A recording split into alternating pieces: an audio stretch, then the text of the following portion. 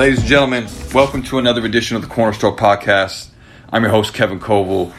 Thank you so much for tuning in week and week out. You know, we've had a reconfiguration on Apple Music, and so this is just another reminder to make sure that you resubscribe to the Cornerstore with my name, Kevin Koval. Please consider giving us a rating, those 5 stars, if you will. As you know, we bring creatives into the space every week, and today we have a very special guest, an author whose work I deeply admire both as a journalist and as a historian. Someone whose book I've recently finished and am a big fan of. In the building, we have Kathy Iandoli. Hello. Thank you so much for being here, and it's real rap. I just not too long ago finished your very dope book, God Save the Queens. Thanks for checking it out. Yeah, it went to paperback 3 months ago now. That was pretty cool. It is, what I love. I also. I wrote a book called People's History of Chicago. I'm like a faux historian, fake historian. And of course, love your centering of women in this narrative of history, which I think it's probably, misogyny and patriarchy that kind of decenters women. But you've done such a dynamic job of from the beginning to now, of ensuring that women are rightfully in the center of this conversation. But the work that you did of framing and continually reframing is just very dope. Thank you so much. But let's talk about. This book, I imagine, it's a well documented, well researched history. What made you want to tell the story, and how long did it take you to tell it? Well, first off, I originally wanted to write a book like this about 10 years before I actually got the book deal. And, it was a harder sell in 2008, 2009, because at that point, it was right before Nicki Minaj popped off. And I think that arguably in hip hop, mainstream women, female artists, were not that big at that point. And I think that, a lot of times major publishers at least kind of look at things through a very singular lens, and it was a lot harder sell. So, I, over the course of those 10 years in between actually starting to write the book, I had made writing about women in hip hop my primary beat as a hip hop journalist. And by the time I brought the conversation back on the table, we had an abundance of women in the space, which was amazing. And it made it a lot easier to want to, approach these publishers and kind of sell the story. But then when you turn around and you're looking at how much history you have to actually put together at that point, it was 40 years. So, prior to that, it was 3 decades. Then I had 4 decades to worry about. Right. And so, yeah, but you mentioned, of course, this has been obviously something that you've been writing about for a long time. You have credits and credits and credits as a journalist, many bylines. How did you even begin to get started there? How did you even click into wanting to write about the culture and the genre and the art? So I started my first job as, I guess, in the music industry was in 96. I worked at a record store. And where are we? Is this Jersey? I know you have Jersey. Yeah, we're in suburban New Jersey at a Sam Goody. Right. Get a discotheque at Sam Goody. Empire Records or but it was, I actually got that job because I saw Empire Records and I was like, wow. Yeah. It was so I worked there for a few years, and after that, I started handing out flyers for the Roots. And around the same time, I started to do really rough, lowbrow journalism, writing, just kind of I guess the equivalent of what were zines, Yeah. To punk. And hip hop had a few zines, but didn't have my name in them, but I did write for a couple of spots. And then, I started to take it a little more seriously. And I kind of ran the gamut of industry jobs, right?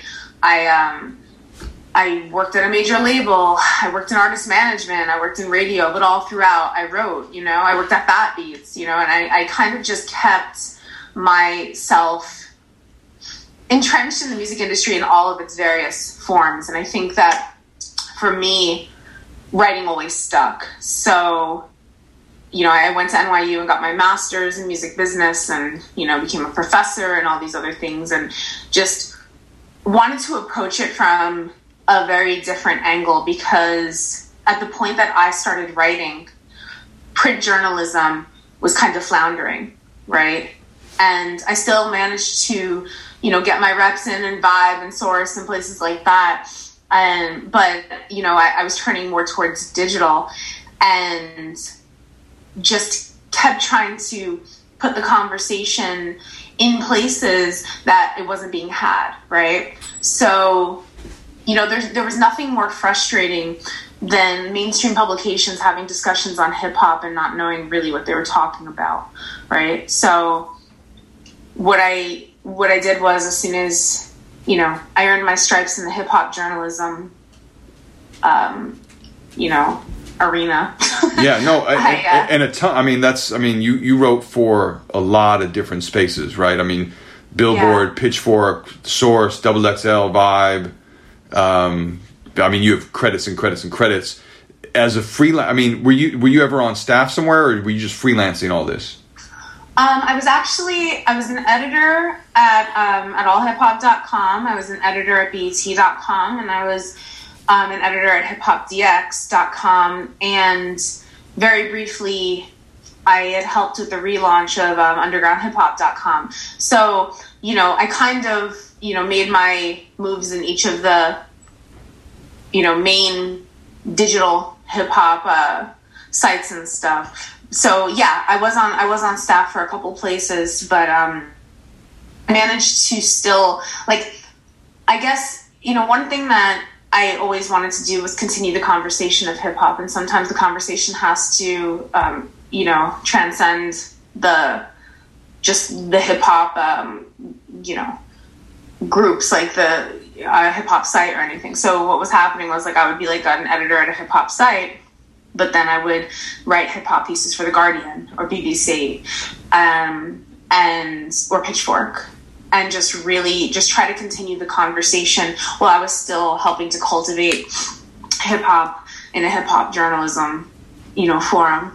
So yeah, I was doing a lot at once. And then around 2015, my dear friend Prodigy, God rest his soul, came to me and said he wanted to do another book. So he and I did a book, and it released in 2016. This is the cookbook that you guys wrote together. Yeah, is that Commissary right? Kitchen. Yeah, and my infamous prison cookbook. Yes. So we wrote that book, and we had a couple of other plans for more books in the pipeline, and obviously God had other plans for P. So, I reached the summer of 2017 after he passed, and I was really just trying to figure out what was going to be next, for me. If I can, how did you become close with him, if I can ask?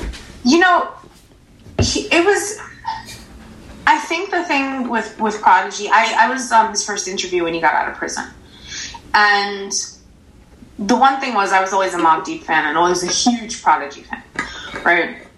But there was a part of Prodigy that was so witty and so sarcastic and had such a dry sense of humor. And the day I met him before he went in, through hip hop or whatever. But we really connected at Dojo over by NYU. And for whatever reason, we just had the same dry sense of humor, and we just spoke this mutual language of sarcasm, and we were just talking it out about some things. I had other books Jay-Z's Decoded and stuff, and P was kind of really fascinated by the idea. He did My Infamous Life, but he was just really fascinated by kind of continuing in the literary world. I mean, he had a small company called Infamous Books, where he, you know, released a lot of things, and he was doing stuff with men in prison who were writing books, and he was still in their commissary. He was doing a lot of cool things. And he could write for real. He could write. I mean, obviously he could rap for real, but he could write for real too. I mean, he could write books for real. Like My Infamous Life is an incredible memoir.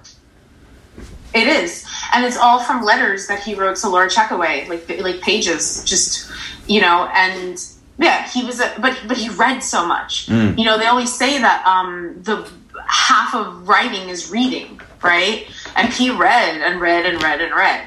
So of course he could write, right? So, you know, I think he was just very much looking for kind of someone that he can just work on things with and put his thoughts together with, and kind of just do that.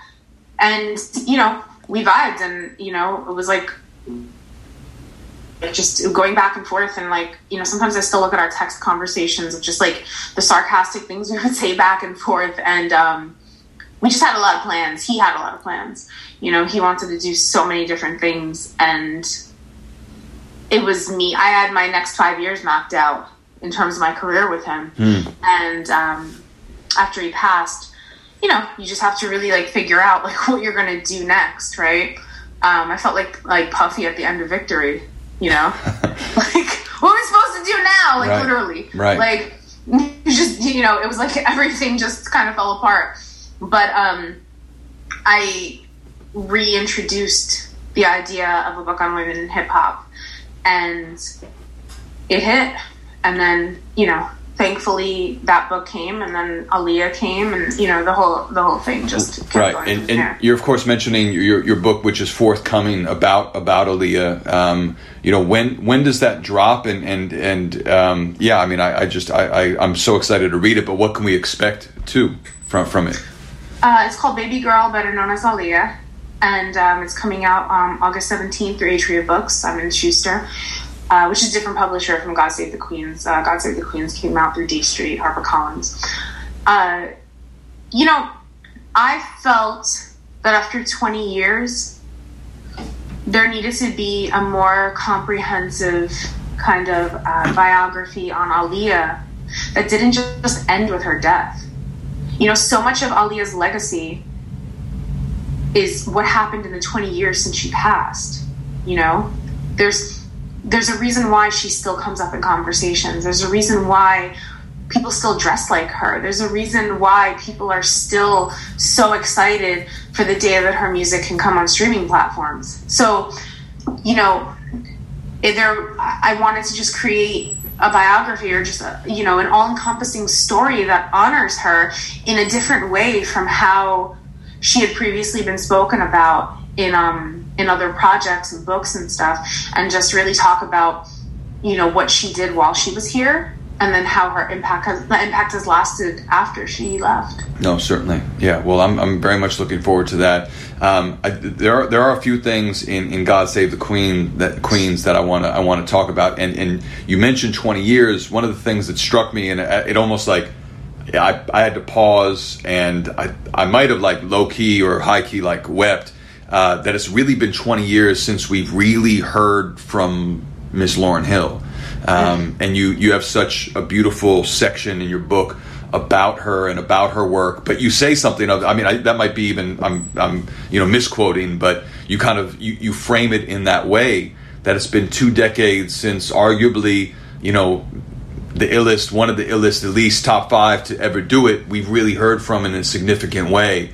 That really struck me as a profound moment in your book. Yeah, and I purposely dedicated 2 chapters to Ms. Lauryn Hill because, well, for one, she's one of my favorite artists of all time, you know, and I feel like there were 2 parts to her career, right?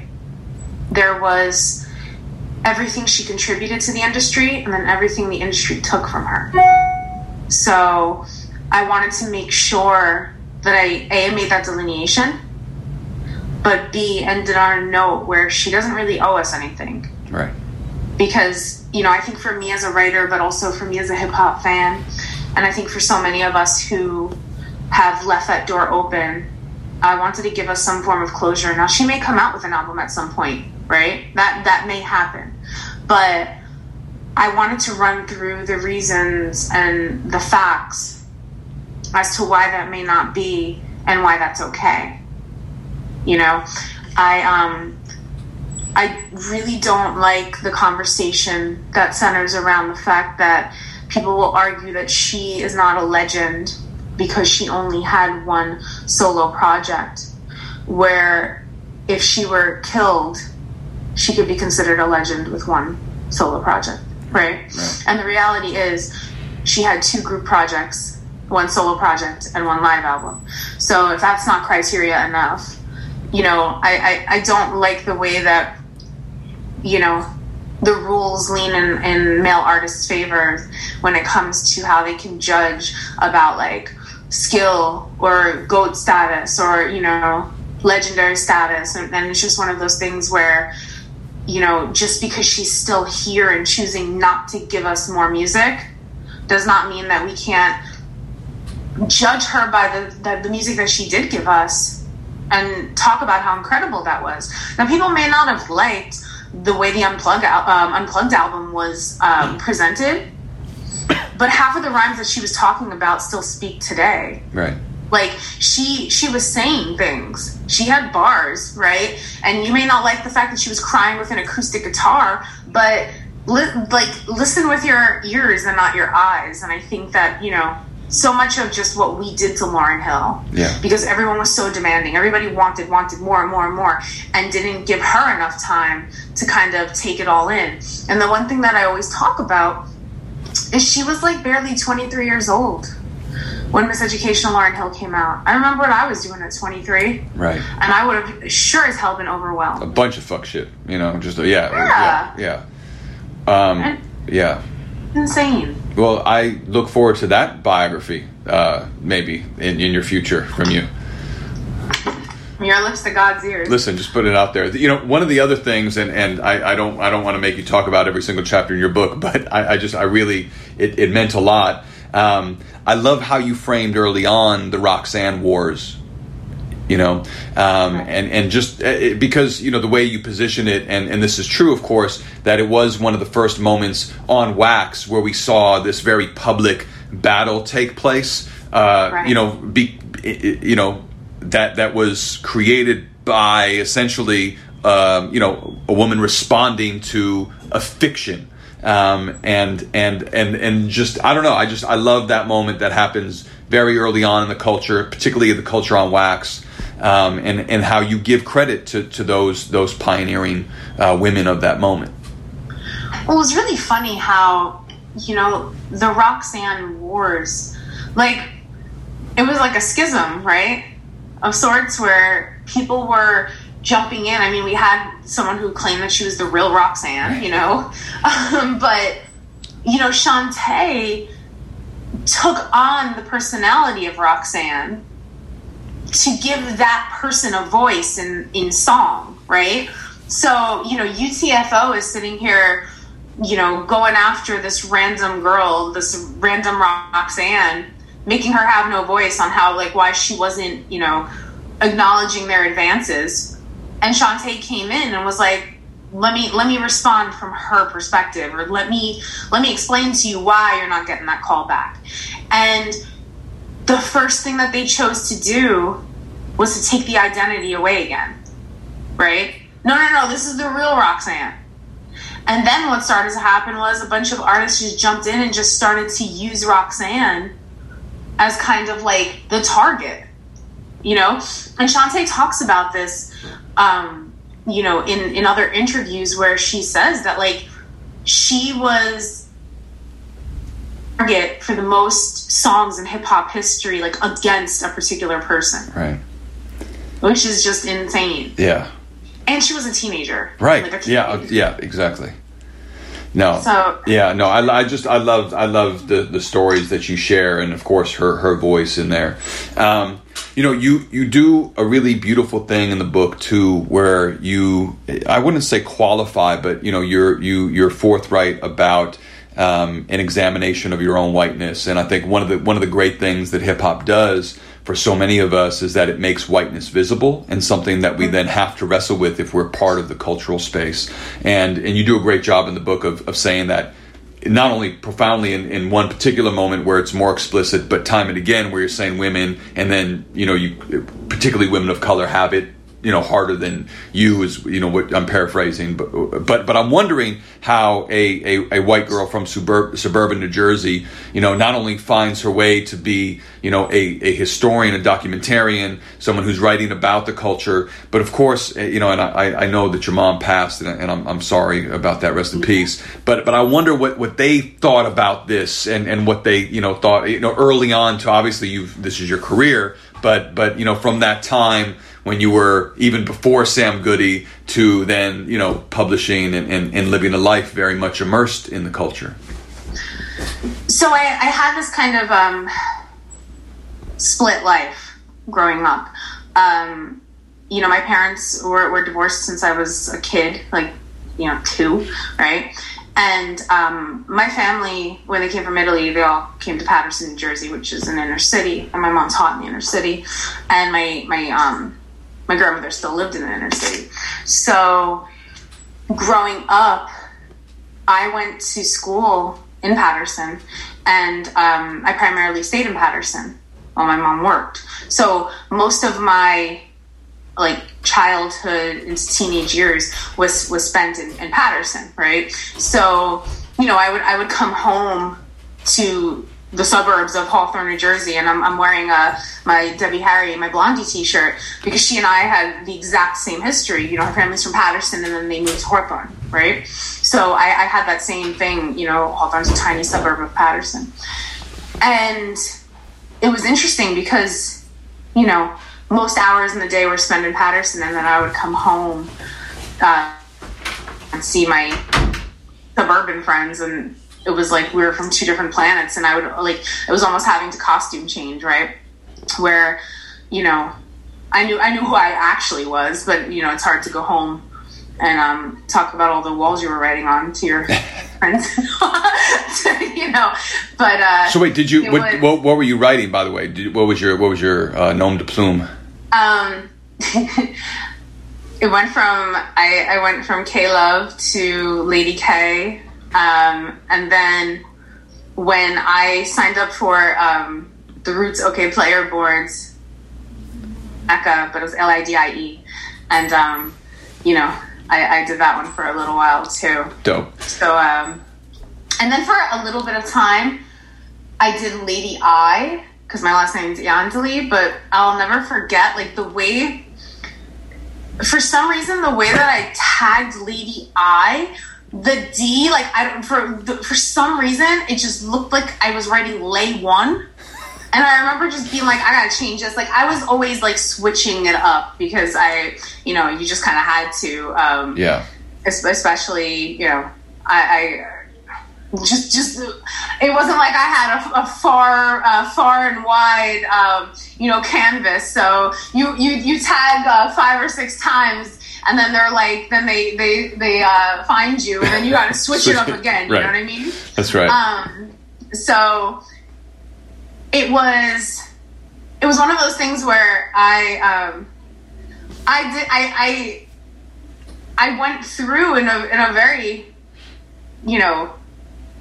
organic progression through all of the elements of hip hop,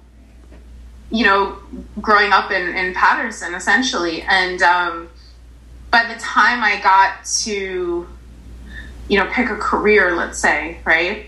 And I knew I wanted to work in music, it was a no-brainer. I mean, there was nowhere else I'd rather be, right? So I think that there is, and I always cringe when white people will say things like, well, I'm not actually from inner city, and I never want to be the some of my best friends are black person, right? But, no, of course, yeah. But in terms of the actual purity of hip hop, yes, some of my best friends are black, but that's not the point, right? the actual purity of hip hop was something that was a part of me since I was very young because of where most of my time was spent. So it wasn't something that was inauthentic where, you know, I was kind of like a voyeur. You know, I was very much entrenched in it, and to the point where I almost had to kind of like, you know, understand that, you know, I wasn't posturing. It wasn't like some Rachel Dolezal type thing, but there were things that I didn't understand as a little kid. Of course. Yeah. Right? Because when you're a kid in the 80s, right? So I'm talking like, you know, 89, I was like 10 years old, right? And a big fan of A Different World, right? But it didn't, and, you know, my grandmother, my family owned a cleaners in Patterson on Madison Avenue. It was called Victory Cleaners. And on all my days off, I would stay at the cleaners and I would walk up and down the streets in like downtown. Well, it's not the downtown Patterson, but it's an offshoot of like the downtown area, right? Still very much Patterson. But I would go and, you know, I'd walk to the bodega and I would get my little, you know, roll with butter every morning or whatever. And then they would have like, you know, like shops where there'd be magazines and all this stuff. So I'd buy a copy of Word Up. And then like one day, I came back, like, you know, my mom would give me a couple of dollars to like buy whatever I wanted that day. And I came back and I bought a leather African pendant because, you know, you see like X-Clan wearing it. Exactly. Like, you No, know, trust. Like, I'm just like, oh, okay, yeah, right? Yeah. And I was just like, you know, I came walking back, right, with a copy of Word Up and an African pendant, right? And it didn't like connect with me. And my mother, like, you know, God rest her soul, but, you know, God bless her soul. My mother, like, my mother always taught me to see color. Like, anybody who ever says, I don't see whatever, like, that's not a realistic approach to race, right? Yeah. But my mother, like, actually had to sit me down and explain to me, like, this is Africa, okay? This is a continent that may be 75 miles from where we're from, right? But you are not African, so just understand, you know, like, understand that. And, you know, we, like, taught me all about Africa and taught me about the different parts. I knew more about the African continent than I did about pointing out states on an American map, right? Yeah. But no, shout out to your mom. Yeah, absolutely. Yeah, for real. But, you know, she was like, and it was a different time, right? Oh, absolutely. Where, yeah. You know, we didn't have the same understanding about, you know, and I think hip hop was, you know, I mean, you know, you're 10 years in or 12 years in, whatever, and it's such a new phenomenon. I mean, at 13, I told my mom I wanted to be a Black Panther because, you know, that's what I heard on wax, you know, and she was not as patient nor as smart as your mom and just, you know, beat the shit out of me. But, you know what I mean? Like, it was... Like it, but yeah, it's like at that moment, like there wasn't the kind of, we didn't have the language or the racial discourse, you know. But I do think, you know, I'm very grateful in that sense that because of those experiences, even to what you're saying, I mean that hip hop made me very aware of race in a way that I think we are still reticent to have the conversation in this country about it in some ways. And it wasn't about color blindness. It was about recognizing our differences, celebrating them, making fun of them, roasting one another because of them, yes. but recognizing that they are present. Absolutely. And I think that, you know, you have to kind of, you know, and I also had, one day I came home wearing a kufi. Like I didn't, or even like the leather, oh, like the Kumo D joints? Yeah. Yeah, no, the one, like I had an Africa on. Oh, word, yes, nice. Like I literally came home like every day. This is one particular store. I will never forget it. It was right on Madison Avenue, and you know they had like all of the magazines, and just on one rack it was like leather hats with Africa and pendants and everything. And every day I got money, I would come home wearing a new item, and my mom would be like, all right, look, right, this is what this is. And I'm like, all right, cool, but I could still wear it, right? And like she actually wasn't like, take that off. Like, you know, she was just like, if you're going to wear it and someone questions you, you can explain to them why you're wearing it, right? And what it means to you, because now you know where Africa is on a map, right? Because, you know, I mean, I can't speak for a public school or private school in, you know, the 2020s, but in the 80s, they weren't teaching really us about much of anything about the rest of the world, especially with Black and brown people. No, big facts. Well, you know, when I think of Patterson, I think of you know, some of the great poets that are from there. You know, William Carlos Williams, Allen Ginsberg, and I wonder, as a writer, you know, what your practice is, and what it's like. How often do you come to it? How long does a book take you? You know, things of that nature too. So, I definitely think that, and maybe it's because I'm a double Pisces, right? But I definitely have, I've undiagnosed ADD or creative ADD, something where my head is always going in, like, you know, multiple directions when it comes to writing, especially because I tend to be the person who will write everything. I'm not a one project girl, right? I never was since the moment I started, because I think, you know, I started in a very turbulent time in journalism where working full time at just a magazine wasn't wise, because the next day you could be laid off and be done with it.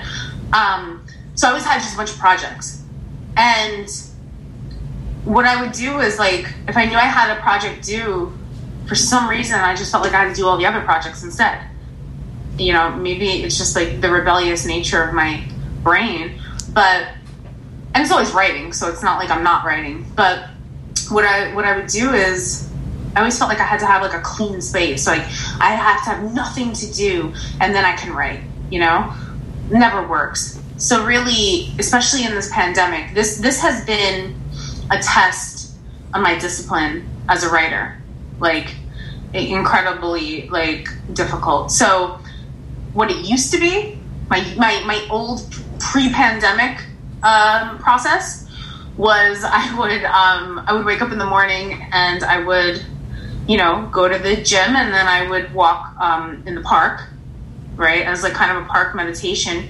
But then, funny enough, I would go to the mall and then walk the mall. The New Jersey Mall, like super suburban. I don't know what it was where I needed both. Right. Then I would do a couple laps in a bookstore, and then I would go and every day I would buy my groceries for the day, because, you know, working from home and just being isolated was just crazy to me. So by the time all that happened, I would get up super early, and then I would come home and write. But I had to have a day full of experiences. So I would I would write, let's say, from like noon to 6, and by 6 p.m. I'm in the city. Nice. Either going to an event, hanging out with friends, whatever. Obviously, all of those days are on a pregnant pause. So now it's become a little more zen. I don't know. Like, I'll wake up in the morning. I bought myself a little, not a Peloton, and I bought myself a little treadmill. So I run in the morning, and then I meditate, and then I get in front of my computer and I go. But I also have to have like a little like psych myself up session, because I don't have my car, right? Like, I'm not like driving around, so I have to have like my my half-hour boogie session, and I'll do that, and then I write. Dope. Well, Kathy Iandoli, it's been a pleasure and honor to speak with you. Where can the internet stay in tune with all of what you're doing? Where's the best place to keep tabs?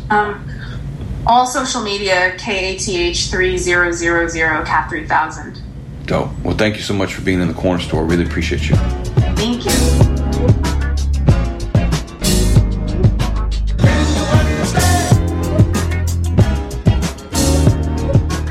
Shout out our super producer, DJ Cashera. Big up boss man, Todd Manley. Thank you to our official Cornerstore photog, Mercedes Zapata. Salutes to the Snack Door, Max. Also, please, y'all, follow our Instagram, it's corner_pod. On IG, on Twitter. Tell us who you want to see in the Corner Store. And also, please consider dropping a couple of dollars into our Patreon account. It's patreon.com, cornerstore_pod. The Corner Store is brought to you by Stolen Spirits.